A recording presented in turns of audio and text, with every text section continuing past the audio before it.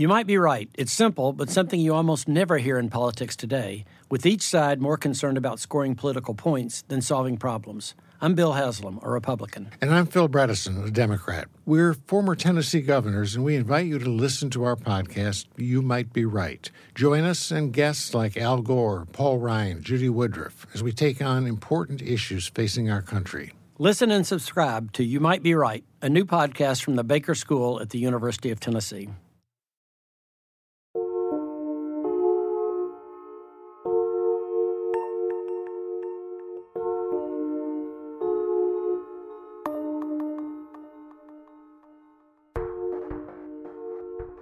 It was a normal morning in Apple Creek, Ohio. In an Amish household, 6 small children stirred as the sun shone through the window. Then, a shriek rang out from the master bedroom. Inside, Barbara Weaver lay under the sheets, blood soaking through her white comforter. Hi, my name is Charlie Spicer, and welcome to Case Closed, the show where the bad guy doesn't get away with it, from Macmillan Podcasts. We're back today with our newest season. It's about the murder of Barbara Weaver, an Amish woman who was shot while she slept in her own bed. This season, we're going to do things a bit differently. I'm going to have a co-host, Christy Westgard, my producer. She'll help take us through the story and dive into the nitty-gritty details. Thanks, Charlie. I'm really happy to be here for what's going to be a truly wild season. We'll also have a lot of input from author Greg Olson, who co-wrote A Killing in Amish Country about this case with Rebecca Morris. I've been writing true crime since 1990. My very first book, which was called Abandoned Prayers, and this book, A Killing in Amish Country, both feature terrible things that happened in the Amish community. We wanted to do this case because it takes place in a community that's often misunderstood in pop culture. In our tech-centric world, the Amish can be the exception, and because of that, their community has a special hold on our imaginations. But we also wanted to do this case because it's a human story. It's a story about what betrayal can do to a person, a family, and a community.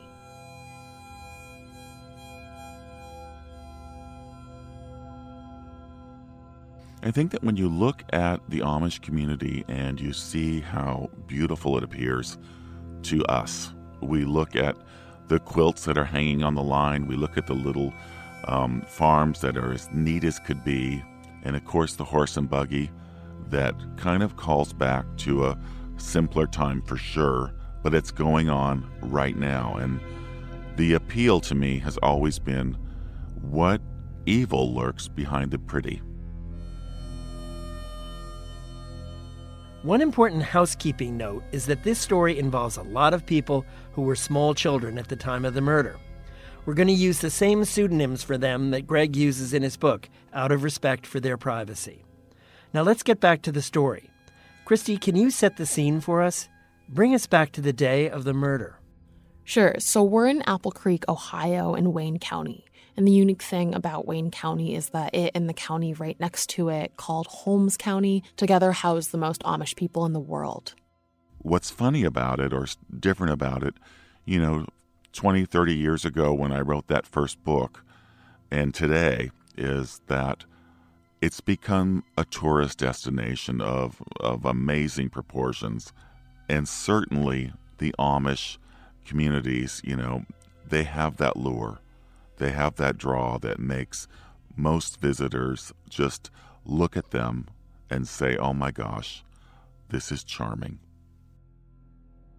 For our part, we've largely bought into this curated image, and that's what's made our victim, Barbara Weaver's story so jarring, I think. Barbara was a mother of 5 who'd spent her whole life in this community. Apparently on the day before her murder, she was celebrating her oldest son, Harley's 9th birthday. That day was June 1st, 2009. The family was celebrating at Barbara's sister's house, Fanny Troyer. Fanny herself had 4 kids, all under the age of 9. The one person who's missing is Barbara's husband, Eli Weaver. At this point, the party is winding down, so 2 of Fanny's kids and 4 of Barbara's end up going back to Barbara's house for a sleepover. And I'm going to give a quick layout of where everyone's sleeping because there's a lot of people that are in the house at this point in time. So the oldest kids, Harley and Susie, end up taking the living room couches that are right next to Barbara's bedroom. And then the 3 younger ones go to Barbara's bed because there's a storm happening this night. And so they want to be closer to her because they're a little afraid. Finally, the baby is in her own bedroom, but at some point in the evening, she starts crying. So the oldest girl, Susan, leaves the living room so that she can get away from the noise. At some point really early in the morning, Eli eventually comes home, and when he gets to the bedroom that he shares with Barbara on the main floor of this 2-story house, he ends up carrying the 3 sleeping kids upstairs so that they can stay up there for the rest of the night. And by the time everyone has settled down, only the birthday boy Harley remains in the living room downstairs. And there's just a wall separating him from Barbara and Eli. Now remember, there's a storm going on this whole time. So at some point, Harley recalls waking up at night to the sound of thunder. Or at least he thinks it's thunder. The next morning, Fanny Troyer's daughter, Susie, who's sleeping upstairs, woke up and she began to get the younger ones ready. All of a sudden, she hears a scream from one of the children downstairs. She pounds down the steps and runs to the bedroom where she finds 3 of the kids staring at Barbara, who's bleeding in bed. So Susie ran to get Harley. When Harley sees his mother, he starts running to get help. Here's Greg with a little bit more on that. When they discovered their mother, who had been shot up in the bedroom, the oldest boy did what any Amish kid would do, which is ran to the neighbors in order to make a phone call to get help, because Amish don't have telephones. One thing I will say about that is that, there's an old joke, of the forms of communication in Amish country, could be telegraph, telephone, or Amish. And Amish is the way to get the message out, because these people have their own direct line to each other. It's not a phone line, but it's a deep connection to their community and to the people that they worship with. So they definitely know what's going on, probably as fast as people that live outside of the community. Harley ended up rushing to his neighbor's house, the Yoders, who lived across the road and were family friends. Linda Yoder went with Harley back to the Weaver house. What she saw was devastating. Barbara's lips were blue, and there was blood on her comforter. She removed the blanket to reveal Barbara's bloodied chest and quickly put it back. Linda would later say, "I wish I'd never pulled the blanket back." Soon after, she ran to another neighbor's house to let them know what had happened. Next, she dashed to the community phone to call for help. Linda's husband, Furman, gathered all the children into their house to keep them away as the ambulance and police pulled up to the crime scene. There's one question on everyone's mind during this chaos. Where is Eli? He missed his son's birthday, and now he's gone again as his family is scrambling to figure out how things went so wrong. Barbara's neighbor, Furman Yoder, knew the answer. Eli had gone fishing. He had an alibi, and there were a group of men that were in that van that went up fishing with him that could all vouch for him. Furman took what he knew and went to the phone shanty.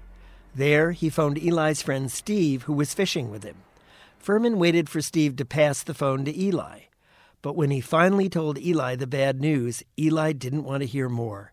He passed the phone back to Steve, who said they'd come back ASAP. Now, as this is happening, detectives Michael Maxwell and John Toohey arrive at the Weaver's household. And these 2 men are joined by the coroner's assistant, Luke Reynolds. So this group makes a left through the front door of the house, walks down a hallway, and they turn into Barbara's bedroom. And when they get the first glimpse of the crime scene, this is what they see. Barbara's body is still lying on the bed, and barring the gruesome bits, she looks beautiful. She has a young, freckled face framed by dark blonde hair. Detective Maxwell gently moves back the comforter so that Luke can take pictures of the bullet hole near her right chest. A scan of the house shows that this wasn't a house robbery gone bad. there's still money that sits on the kitchen counter, and there's a cash box in the basement that has gone untouched. In the days that followed the murder, the police interviewed many people in Barbara's Amish circle. They interviewed her neighbors, the Yoders. They interviewed Fanny Troyer, Barbara's sister. They interviewed her husband, Eli Weaver. This story is about Barbara, but understanding her way of life will be key to understanding how and why this tragedy happened. After the break, we're going to tell you about the world in which Barbara lived, the Amish community. So stay tuned. BP added more than $70 billion to the U.S. economy in 2022 by making investments from coast to coast. Investments like building charging hubs for fleets of electric buses in California and starting up new infrastructure in the Gulf of Mexico. It's and, not or. See what doing both means for energy nationwide at bp.com/investing in America.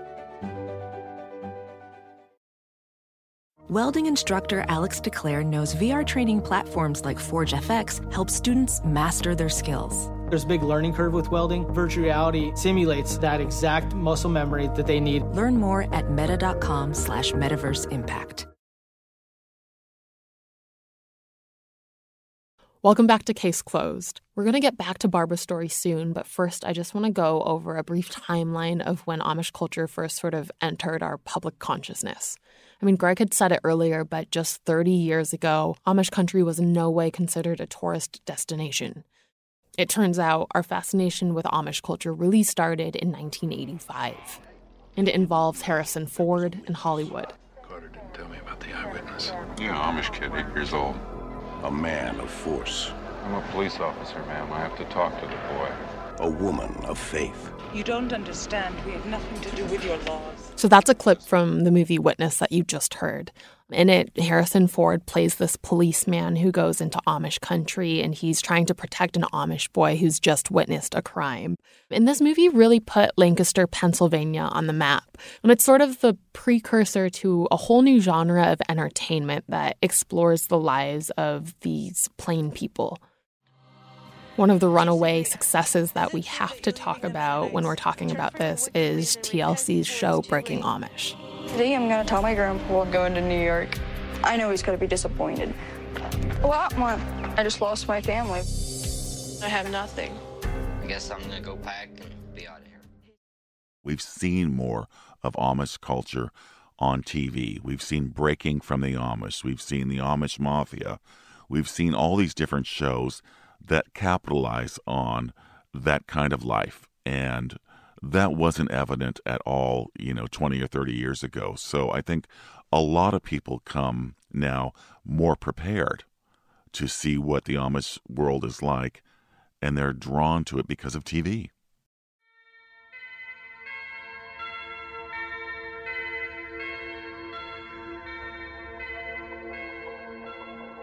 It's pretty clear why we're so fascinated by the Amish.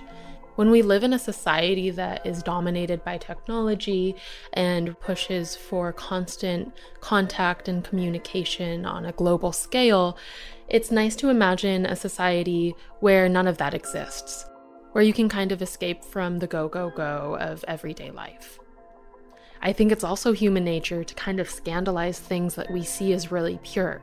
So case in point, there's a whole genre of romantic novels that are set in Amish country, and they're called Bonnet Rippers.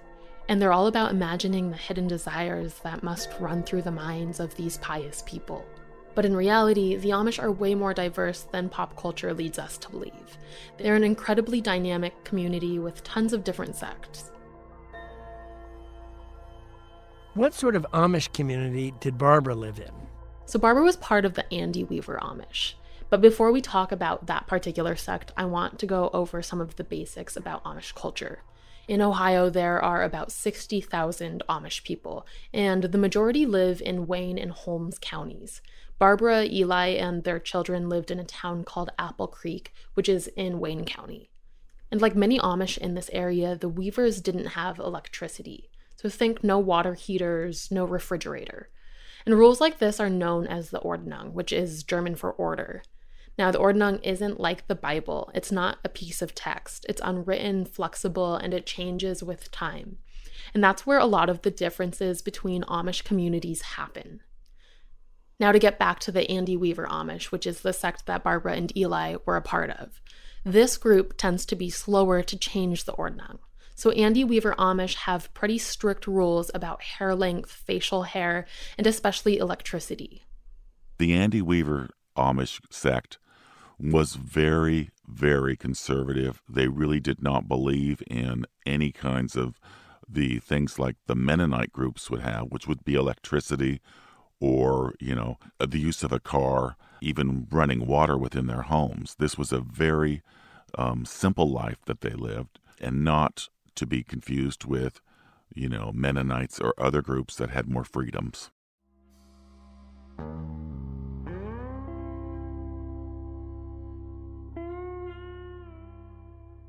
Right now is the perfect time to bust some myths about Amish customs. So myth 1, Amish people don't ride in cars. It's a pretty classic depiction to see a horse and buggy when you're thinking about Amish people, and it is true that they do rely on the horse and buggy for a main mode of transportation, but they actually can ride in cars. They just can't drive them. And the sect that Barbara, Eli, and their community were a part of does allow Amish members to ride in cars. And this is going to be an important detail to remember for Barbara's case. So myth number 2, they can't use telephones. Well, they actually can. So that's how Linda Yoder called the police after she found the body. Correct. They just don't have them in their own homes. Instead, they have a community phone in something they call a shanty, which the best way to describe is a building that looks like an outhouse, but instead of a toilet, there's a phone. And there's a pretty good reason for why the Amish don't want to bring phones into their own homes. They figure that if people have phones inside of their homes, then they're not going to go and visit their neighbors as much. Why would you walk and make home visits if you can just ring someone up? So not having a phone in the house is really just about building community for them. Now we're getting to the biggest myth of all, myth number 3. That the Amish live in a world without any hatred, violence, or capacity for committing horrible acts. Now that one's just plain wrong. And here's what Greg has to say about that. Every kind of problem we have in our society, they have. They have affairs, they have kids who run away, they have drug problems, they have all of those things. There's one other key thing to mention about the Amish and their culture, which is that they aren't allowed to be recorded, so you can't capture them through audio or video. That means we're not actually able to have any Amish voices on here, so we're going to be using voice actors. Also, there aren't any photographs of Barbara beyond the crime scene photos available. Plus, when it comes to issues involving the police, the Amish are notoriously tight-lipped. Here's Greg on that. The police, the sheriff, and the Amish, it's a tenuous connection at best. The Amish don't report crimes. They don't want to get involved with our world, the English world, as they would call it. And the police do look the other way on a lot of things that happen in Amish country.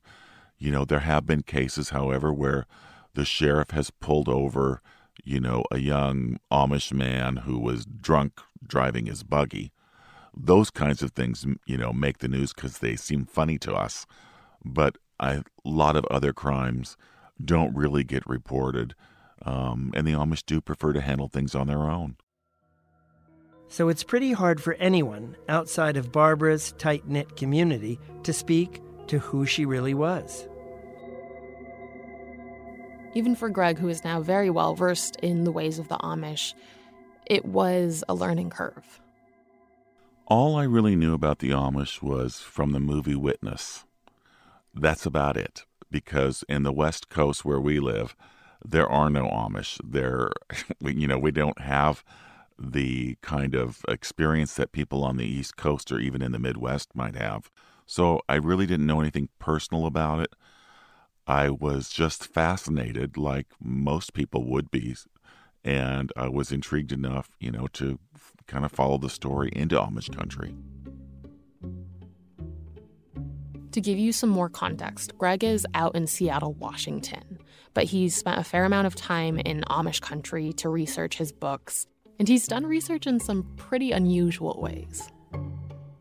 One of the things that's different about this kind of a story is that you really have to go to the source, and you can't go certainly by making a phone call because they don't have a phone. You can maybe get their address and write a letter, and they're very good letter writers, so they'll write you right back. But one thing that I found that was so interesting was a willingness to help tell the story, but not to be identified as someone who helped. So they would tell me, Greg, come at night, park your car behind the barn, and I'll be happy to help you. And one of the guys told me that he said, he looked at me and he kind of shook his head. He was an Amish guy, and he said, I would rather hold shit in my hands than do the work that you're doing, Greg. And I thought, I think about that often, I mean, he was helping me, but...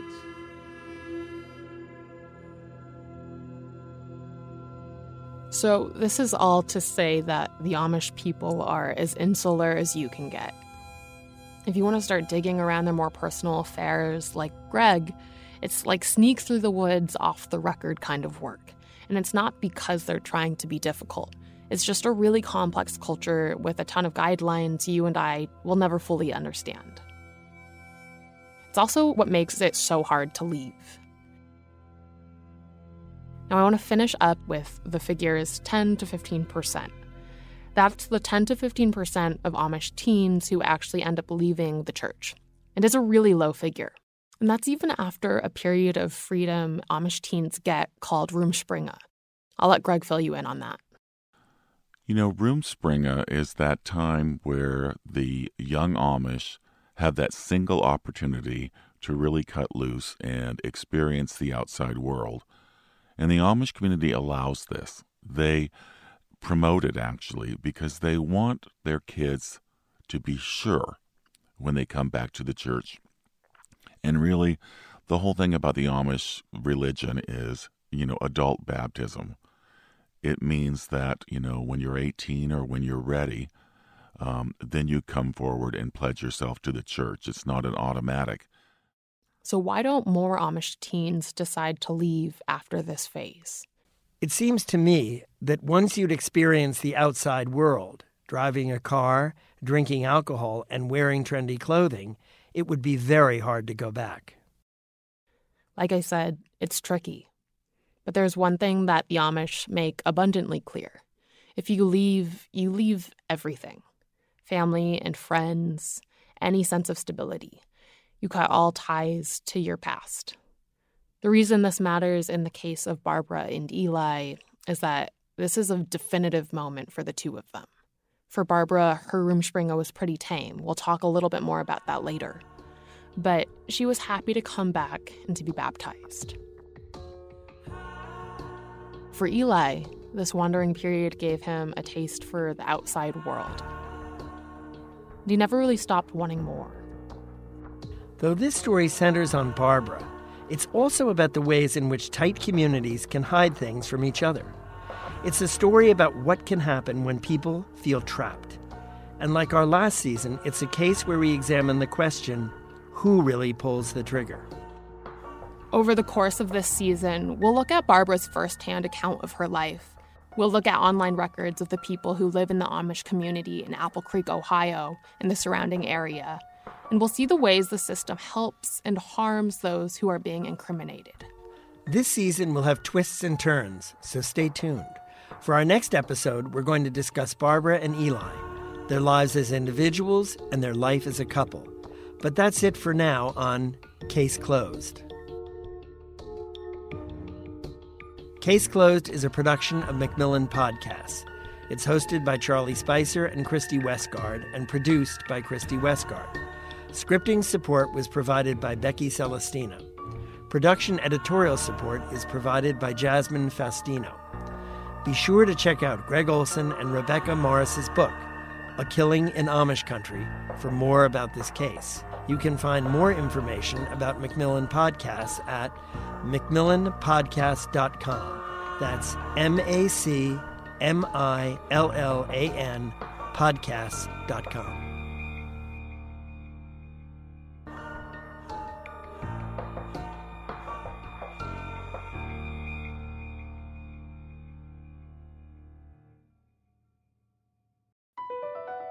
Across America, BP supports more than 275,000 jobs to keep energy flowing. Jobs like building grid-scale solar energy in Ohio and producing gas with fewer operational emissions in Texas. It's and, not or. See what doing both means for energy nationwide at bp.com/investing in America.